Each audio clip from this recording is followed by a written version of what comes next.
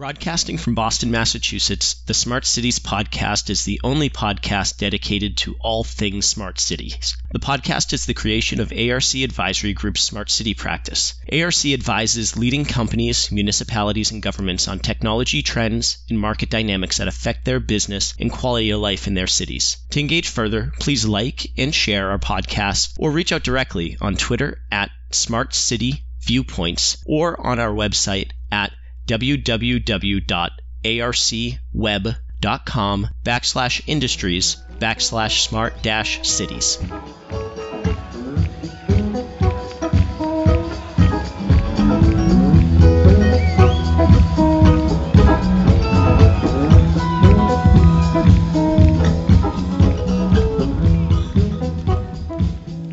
Welcome, everyone, to another edition of ARC's Smart City Podcast. I'm Jim Frazer, Vice President of Smart Cities here at ARC Advisory Group. And today we're very happy to be joined by Dr. Melissa Whiley, a data scientist, who's going to enlighten us not only about data analytics and data science, but also shed some light on the application of data analytics to our world of the COVID-19 virus. So, Melissa, welcome today.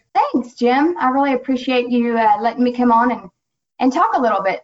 Can you tell us a little bit about your background? Sure. It's fairly motley.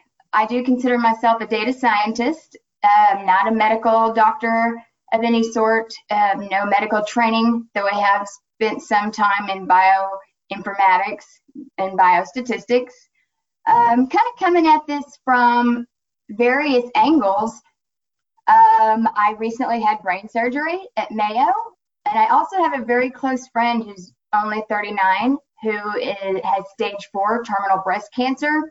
And I spent a good bit of time with the National Children's Study and its sequel, the Environmental Child Health Outcomes, funded by NIH, and have done a good bit of work, community-based participatory research with the Marshallese in Northwest Arkansas, who happen to be the victims, for lack of a better word, of the Manhattan Project and nuclear fallout. Oh, and I've seen many of them pass away during this time. And so I have a lot of interest in keeping up with what's going on and using what I know about data science to hopefully make a difference. That's great. That's great. So just foundationally, we hear a whole lot about derived business intelligence from data, and what's I think implicit there and foundational is analyzing that data, or more formally, data analytics. So what really is data analytics? Well, to be clear, a lot of people confuse it with profit and think, well, if we have, business intelligence is going to mean more money for our company. But that's not what it's about foundationally. It's the science of analyzing raw data to make conclusions. So it's different than analysis, data analysis or statistical analysis, in the respect that you're trying to find a conclusion. In some types of analysis, you may just be looking to describe or investigate. There are actually 4 types of data analytics. Descriptive can be, but you need to have an a priori conclusion. There's diagnostic, where you're trying to maybe run a root cause analysis, figure out what's causing something else to occur. There's predictive, which we're all pretty familiar with. We want to forecast the future. And then there's prescriptive, where we want to find out what's going to help a certain situation. But really what data analytics do is help businesses and organizations optimize performance. They have the data to make better decisions and to innovate. They're not just reliant on hunches or the experience of those who work for that particular company, but data. And the data can drive many solutions that we hadn't thought of before. Couple that with machine learning, and it's pretty magnificent. Well, one of your roles is leading the data analytics effort for a city in Florida. That's true. So what what's the impact and the use cases of data analytics for cities and and in this new term of smart cities? Well, really, we try to take feedback from the citizens, we call them neighbors, and draw on that as well as best practices and data that we have access to, whether that be federal, regional, local, to be able to understand the implications of various options, do some scenario-based planning, and come up with the option that the data indicates will have the highest benefit with the lowest risk. I also serve on the Alachua County Healthcare Advisory Board with a number of leaders with the health department and the local medical facilities. And so I do get some of that medical angle and discussion, but I'm very active in the field and have, went into the field because I always wanted to know the answer to everything, and data will really allow us to do that. Wow. Let me go back to the 4 types of data analytics for a moment. So can you give us an example? You went over those a little quickly, but what's an example of a descriptive data analytics? And we'll go through each one of these because I think this is fascinating. Right. If we apply it to the pandemic, which is on everyone's mind, okay. Descriptive would be surveillance. Understanding how many people have contracted the virus, how many people have died from the virus, what types of underlying conditions predispose one to being susceptible. Okay. Yeah. Okay, that's number 1. And then we have diagnostic. Diagnostic. So that would be taking COVID and then looking at various treatments, looking at medications or respiratory implements. Maybe it's just more or less wait and see, or sometimes putting an intubating someone can make them more sick. So they have to take a lot of characteristics of patients into consideration to effectively diagnose the best treatment for that person. Okay. And we're getting to where that's called precision medicine. Okay. And then we have both predictive and prescriptive. Can you give us an example of each of those? We've all seen a lot of predictive in the news. Various Indeed. modeling has occurred with the initial cohorts of outbreak in Asian countries. And so they use those models to say if things stay the same, or if they follow certain parameters that are set a priori, we expect this many people to come into contact with the virus. So we're predicting it within a certain range of confidence. But of course, we can't be sure. And then prescriptive, I think we know all fairly well. Sure, yeah. It would really just be, how do we get rid of this? What do we do now? Right. Now, I don't know. I'm sorry if I interrupted you, but we were in the when I asked for those 4, we were in the midst of discussing, what do data analytics do for smart cities and public agencies? Well, data analytics and technology are really the cornerstone of what makes the city smart. It's really the technology and the people, and the combination of those two, to be complementary. Data for good. Smart cities are able to better manage mobility and sustainable food supply. Many, many things. You could speak on that much longer than I can. But if we even think of just social media, and its ability to disseminate a message faster than our generation ever thought possible, I won't bring up the fact that I had a party line growing up, because most people won't know what that is. But it helps cities be connected, be holistically connected, so that they always have this sense of what's going on right now. That can help public safety make better predictions about when they may need additional fire trucks or police efforts, things like that, that can really help protect the safety of citizens. Wow. So the purpose is to use it for smart things to improve the lives of people. So Melissa, since we're discussing data analytics, let's move towards using examples. Well, perhaps the most interesting example we have today, which is the world of COVID-19. How does data analytics, in your experience, given your respective roles, how has data analytics been applied to this new COVID-19 ecosystem we all are unfortunately living through? Well, in some cases it has been applied, and in other cases it has not. And we will talk about that a bit later. But when we're talking about technology, particularly in tandem with viruses, they have one significant thing in common. They both have exponential growth. We've seen that with technology, and that's what we know to be true about viruses. It's, one person can infect 6 people who can infect, so on and so forth. And technology has been the same way. That upswing was really quick between, I guess the satellite dish and then a mobile phone. Just seemed like a blink of an eye.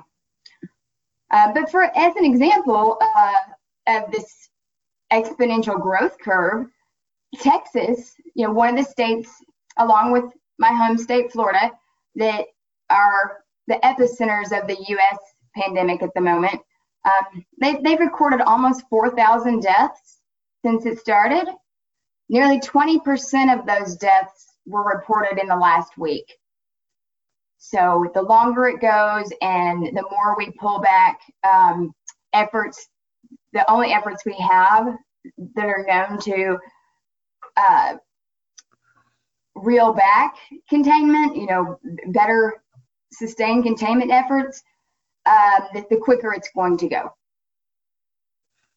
So it's really interesting that, so we can look at this as a catastrophe or maybe an opportunity, because the pandemic may permanently normalize the comprehensive societal use of digital technologies. We may it may be at the tipping point where things that have been difficult to grasp onto and make everyday's business, what do they say? Necessity is the mother of invention, or was in this case adoption. So technology has the ability to scale up traditional epidemiological methods, and if we can do some of those techie things that people are afraid of due to privacy, it offers a way to relax some of the non-medical interventions or non-technological interventions, such as lockdown or social distancing, without sacrificing the safety of the citizens. And I think we've seen very clearly during the lockdowns or the shelter-in-place orders that have occurred that economic progress is absolutely facilitated by technology. And if we look at the stock market, most of the stocks that are going up and the economy hasn't completely crashed is investment in technology related organizations, firms, corporations. Great. So we've seen the transition from working in the office to working at home. That would not be possible without technology like Zoom or GoToMeetings, various others. That same thing has occurred in the educational system, allowing students to continue to learn something, but can bring something in, have something to be occupied with and meaningful. And then we've seen social media. Everybody's on it now. You have a captive audience if you have a strategic message. And I think of I guess, the Trump rally in Tulsa, where TikTok users bought up all the tickets, and I'm not familiar with the granular details, but were able to, make a statement with social media. And then my favorite, fortunately, is public service delivery. I'm very grateful for the folks who are able to bring groceries and food, various other items. That has been a lifesaver for many of us, medicines for the elderly and others. And it's allowed us to better forecast supply chain issues that may come up, and balance it with the demand, maybe make some alternate choices on suppliers and locations, things like that. So the reason we're kind of hanging on right now is because of technology. Agreed. So Melissa, as in your role as a public sector data analyst, what are you learning about the novel coronavirus? What's being revealed in your data sets? Well, as I've had to do research for the city and for the county healthcare advisory board, and for my friend and I've learned a good bit about it, but there's a lot we don't know about it. We do know the route of transmission, and it may be spread, maybe aerosolized. The incubation period we're pretty familiar with. It's 2 to 3 weeks, which really confounds any sort of containment efforts. People can be asymptomatic and be walking around not knowing they're positive for weeks, which puts them into contact with lots and lots of folks. And there's a wide breadth of symptomology. Every day, a new symptom comes out, and you'll read, if you have these 2 symptoms, it's a surefire way to know that you have COVID. And because it does attack the body's immune system, which controls everything, it's running through the lymphatic system, all organs can be impacted. We're seeing more cardiovascular manifestations, neurological manifestations, and of course this has a much higher risk for those who already have some underlying conditions. But we do know that technology is helping us with this so far by being able to predict who might be the most severe case, who's going to need some of those ICU resources, and who may not, just by utilizing some of those risk factors and using predictive modeling or predictive data analytics. So we know some. We know enough to manage, but not yet cure. So some of those predictive models are in fact being built and used today. They are, yeah. The medical field is using them more so than the rest of us. Sure. I'm sure so what else? So Melissa, well. again, from your perspective, then let's ask the other side of that equation is, what known unknowns do you have, and what unknown unknowns could you venture a guess about? Yeah, there's so much that we don't know. That's why they call it novel. We still don't know where it came from. I don't know how important that's going to be going forward. We don't know the comprehensive symptomology. Like I mentioned, it's hit or miss, but like children have had unusual symptoms, such as GI tract issues or multi-system inflammatory syndrome that adults are not experiencing. So we don't understand that individual level of susceptibility. We've seen some really healthy athletes in their 30s or 40s die. And then we've seen, a woman who is 103 live to tell about it. Indeed. We don't know the length of the antibody activity. So it may be like the seasonal flu where we can get it over and over. We don't know how it mutates yet. Last I saw, there were about four to five different strains of it.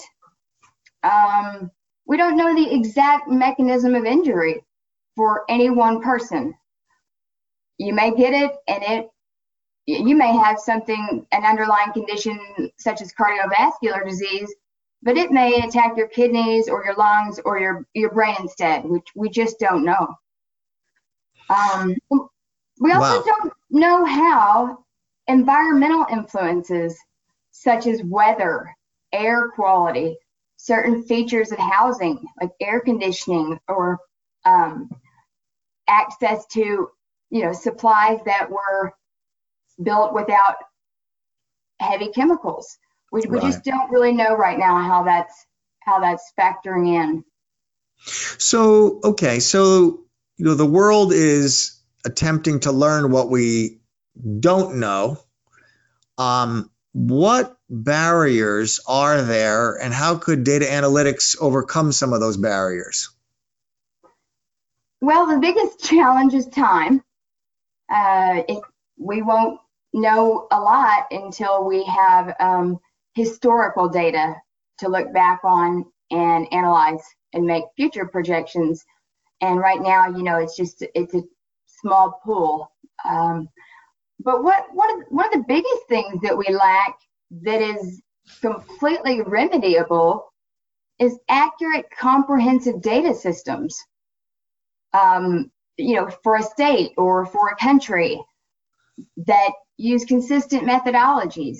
We've seen that every state or region or country seems to have a different way of measuring even percent positive.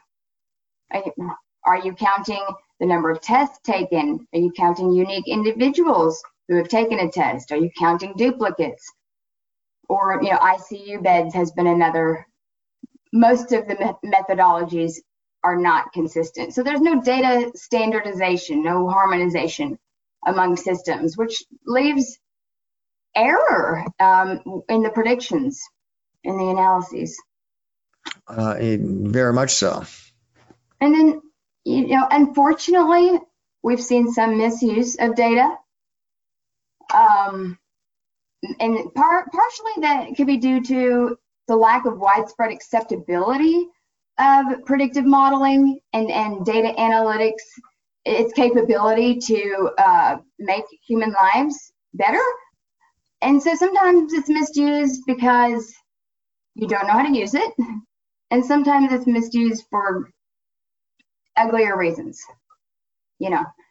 and we're seeing some pushback on some of the interventions, particularly non-medical interventions that have been shown to work, because there is a mistrust between government entities and especially historically underrepresented groups. And so that's going to continue to be a challenge, I believe. It's interesting that you're absolutely correct. Clearly, there's a lot of stakeholder communities that are all pulling in many different directions on all of this data. I think one of the earlier, when you reference that the data sets aren't are poorly defined, and as a result, they are not easily integratable or interoperable, let's say. Right. If we, I would argue, and probably so would you, that if we had standardized data sets and standardized documentation processes, then all of this pushing and pulling in various different political and business directions probably would be lessened. Agreed. There's so much misinformation, and people are getting every side of the story, all 27 sides. People just don't know what to believe. And then to make that worse, there aren't many cultural or linguistic translations of the information and materials that we do have, the accurate ones, so that we can be sure and reach our entire community. I would really encourage people when you're on social media, before you repost something or start commenting and get on a bandwagon, you need to check the the validity and the reliability of the source. It's always best to rely on peer-reviewed research articles when you can, or government agencies like CDC, or organizations. Professional organizations are a good go-to. But if it came from the Onion, please don't pass it on. So Melissa, more broadly, in the data sets you work with, we've touched so far today on all the really core coronavirus data sets, ICU beds, who's infected, who's not, how many tests have been delivered, how many people have died.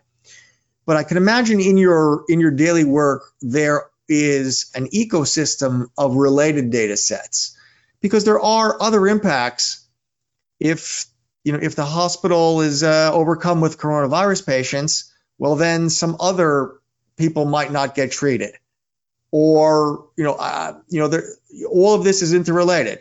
The more we know that alcohol consumption has greatly increased during this period, for example.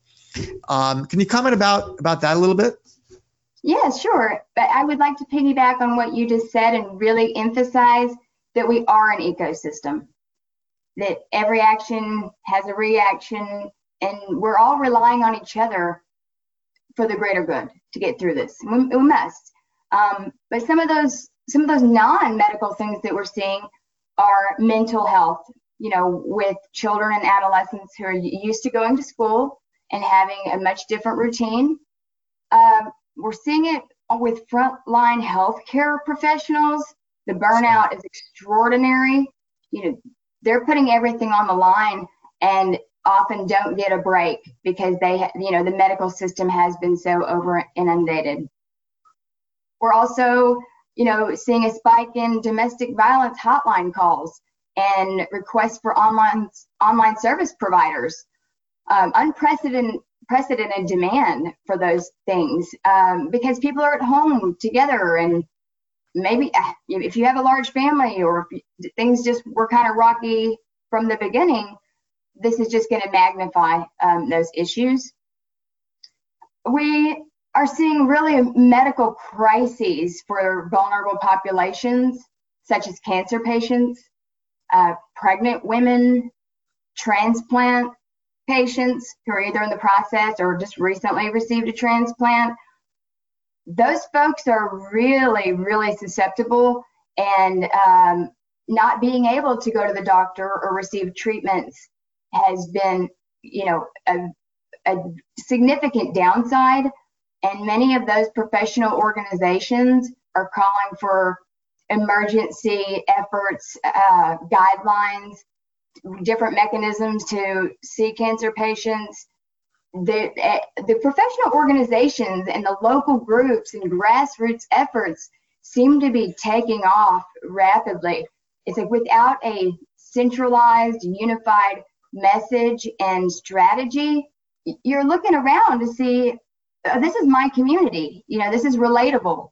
I know these folks, and we're just seeing a lot more people taking charge, kind of from the bottom up, which is somewhat unusual. It is.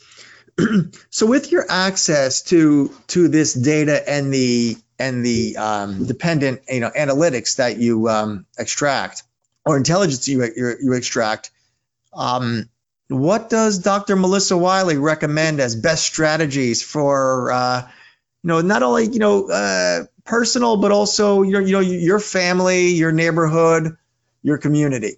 Well, you've heard the most popular ones before, and they are valid. Social distancing, wearing a mask is our best chance right now of getting the virus under control. Without a comprehensive, unified, centralized strategy. Washing your hands often, and recent research is showing that intermittent shutdowns, just to not stay shut down for a long time, because that actually, eventually doesn't save lives. But doing it intermittently on the latest I've seen is a 5-to-1 ratio. Like you would stay in one day, go out 5 days, stay in one day. We all have to work together. Really, that's the biggest message I could get out there, is that there's not really an in-between. It's like the era of no compromise in a way. You know, if you say you live in a home with a couple of other people, if you socially distance yourself and take all the precautions, but they don't, it doesn't matter what you've done. So it's going to take all of us acting as one large family to find our way down this path, I think. No, I couldn't agree more. I mean, we both live here in Florida, me down south and you up in Gainesville. And, I was struck by when the lockdowns basically ended here in Florida in the middle of June.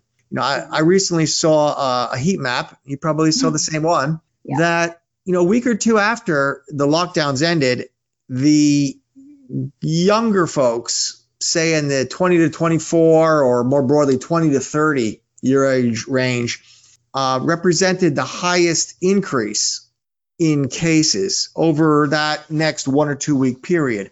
But looking at the map, at that heat map over the succeeding weeks, we see that rapid increase didn't happen as much in that age group. It started being transmitted up towards higher age ranges. And I mean, I'm not a data scientist, but I would surmise that many 20 to 24-year-olds live with people that might be their parents or maybe even their grandparents. Right. And we know that college-age kids and adolescents and even young children on sports teams and in ballet, things like that, they're just much more social than adults the majority of the time anyway. And so when they went back to doing things that they normally do, there just really wasn't that thought that, because they're not at a high risk for fatality. But yes, they are the largest transmitters of various outbreaks. So while they may have mild symptoms or be completely asymptomatic, they can still pass that on right to grandparents or other folks in their house or their community that have compromised immune systems. Sometimes people don't even know that they have a compromised immune system. And then, you find out the hard way. Indeed. So Melissa, let me ask more for your opinion rather than information you've generated from data. It seems there's been so much written about different countries and their different responses. Sweden did great, and then until they didn't. Other countries are like that too. So from what you have access to and what you've read, and perhaps say even some data sets you may have received, can you comment about what other countries have done, what we're doing, what the U.S. is doing, and how you see it developing?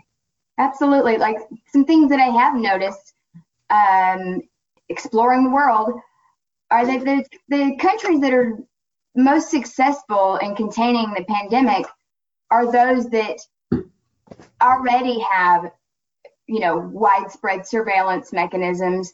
They already had a disaster plan in place. They were able to respond much quicker. They took it very seriously. Like South Korea is an example. This isn't their first outbreak. So they have a history that necessitated preparation, and they've done a wonderful job. Germany is another country that's doing quite well. And again, these countries that are successful have a more collectivist culture where they believe in the greater good, and things aren't so polarized with respect to politics or religion or various other beliefs. And so some of them have just learned from a historical situations. They're older countries, and they've learned from previous situations, and they have prepared for this sort of scenario. And then some of the countries that haven't done so well didn't have solid plans in place, or the response time is really critical. And so if you lag a couple weeks, or if it's a hoax, or if it's fake news, or if it's not really as bad they say it is or what have you, that really accelerates. You get off the ground running. It really accelerates the disease transmission in your country. So, here we are, in mid-July. How are various countries and states faring? And do you have any clear insights of effective containment strategies or ones that, for that matter, haven't worked? Yeah, doing nothing doesn't work.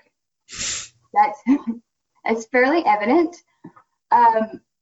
So if we look at Sweden, they did not shut down anything. They never closed schools at all. Their rates are rapidly growing. So we know that response and containment efforts are super critical. The U.S. was a little slow on the draw, and then we were quick to reopen in many of the larger, most populous states. And so really, the national response is critical. It can make or break the situation. There's an open data initiative called Our World Data, and what it's attempting to do is be transparent, have data repositories that are consistent and standardized, completely transparent. People can donate to it. And they have identified countries that, have promising measures for containing the virus. And most of those countries have really good healthcare systems in the first place, and they have data infrastructure. In fact, the cities that are on the list are Germany, South Korea, and Vietnam. And those would be the countries where we would find some of the best smart cities in the world. So they've already kind of taken that technological plunge, so to speak, and have the infrastructure to be able to track, do some contact tracing. And people don't consider it an infringement of privacy. They consider it due diligence to their neighbor.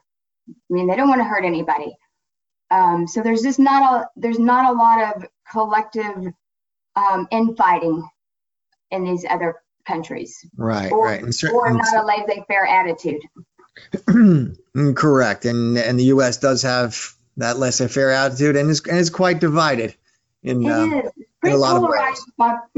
By party right now. And I don't know if that's just the election coming up, but many of the states where we're seeing, rapid outbreaks and lack of state mandated masks, things like that, most of those are Republican-led states.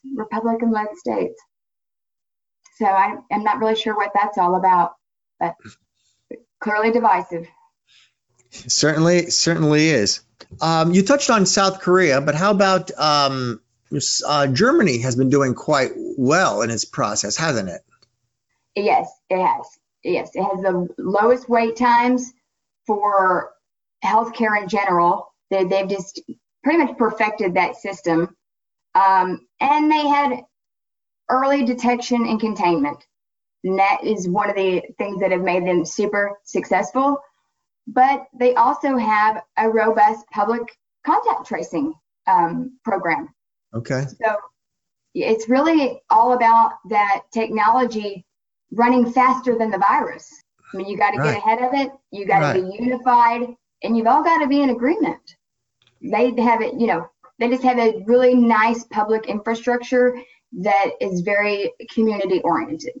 So it's not just the most developed countries though that are we had talked a little bit about Vietnam.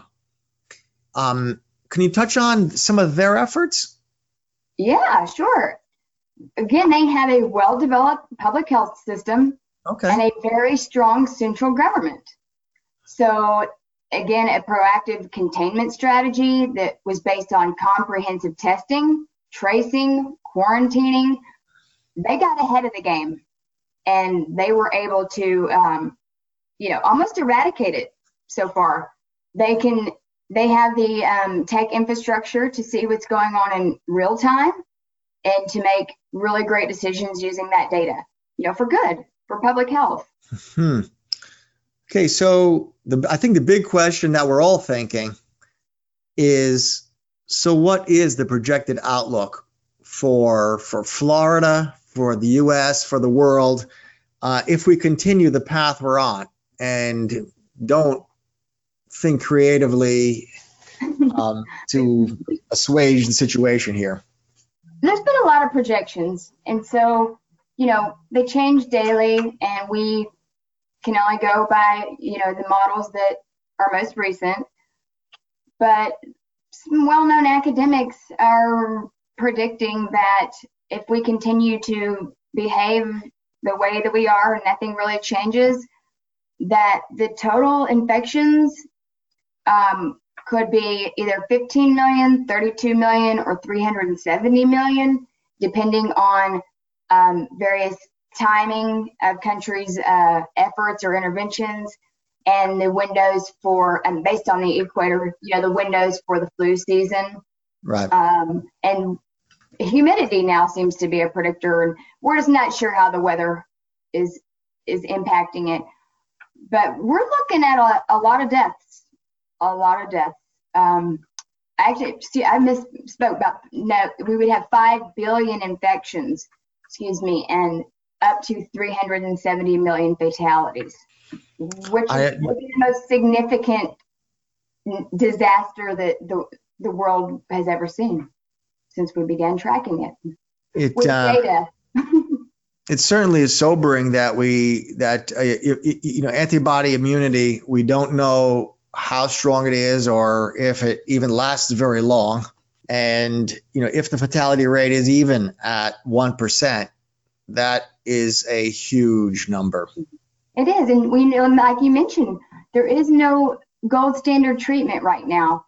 There is no approved vaccine. Anything that's pushed out is still going to be a trial, and we don't know the long-term implications of that. We don't even know the long-term implications of having had COVID-19. And so that's some risky business.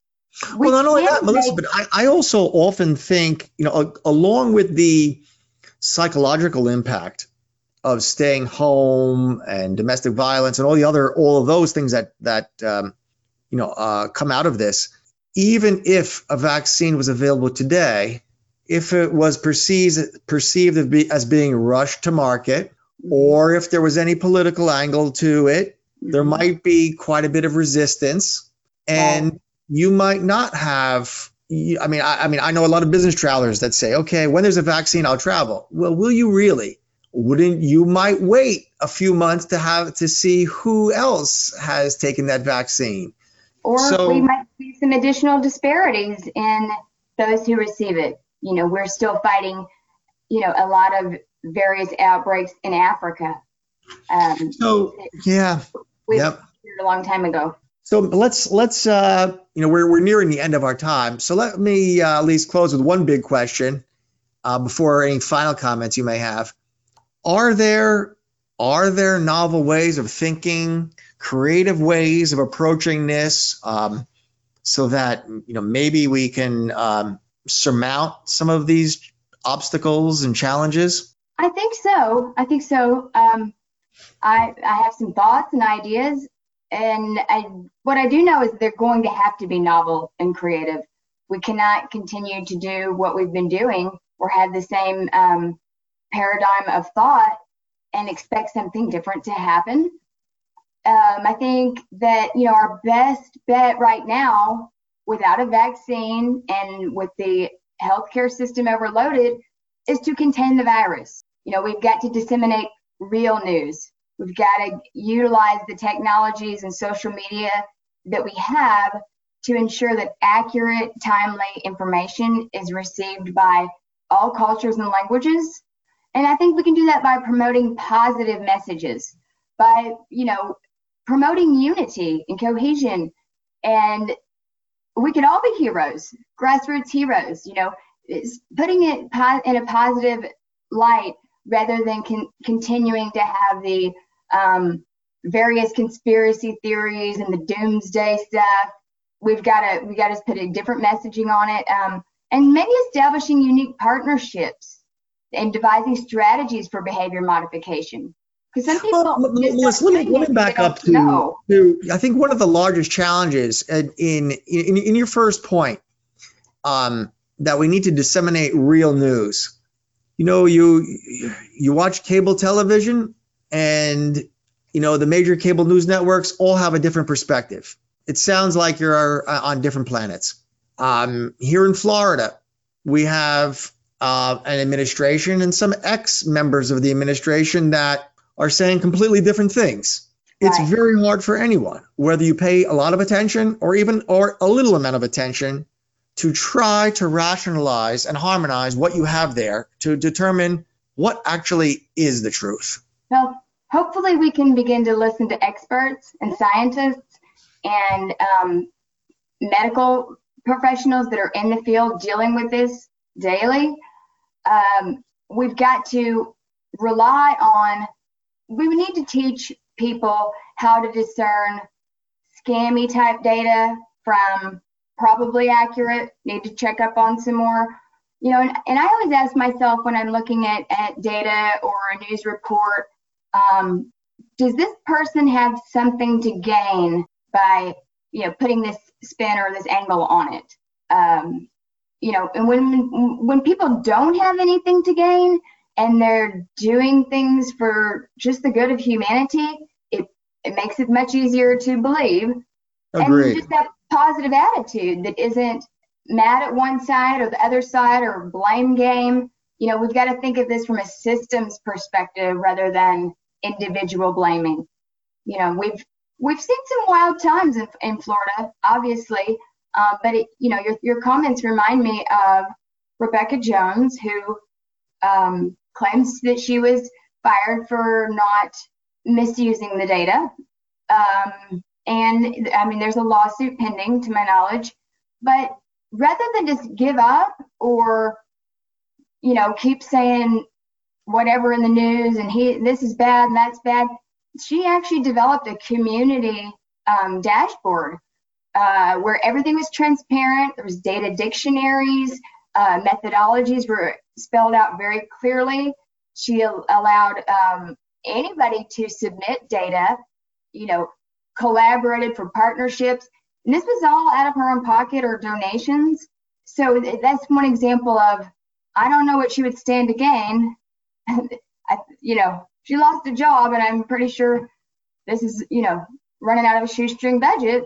So just that would be an example. But we've also seen, when we don't have national guidance that's very clear, and then maybe we don't have state guidance or strategy, we do see our communities pick up, take the charge, which is absolutely wonderful. Any of us can make a difference. All of us will make a difference in the end.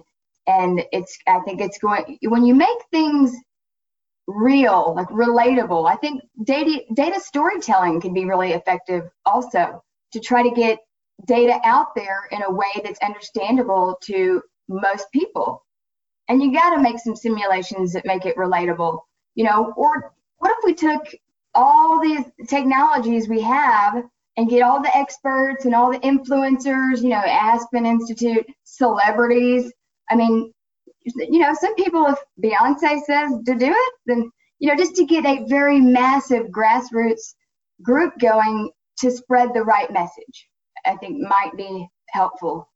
And then, of course, we got to start democratizing science and data. It needs to be open, needs to be transparent. It's silly that research articles, the most scientific articles, are subscription only.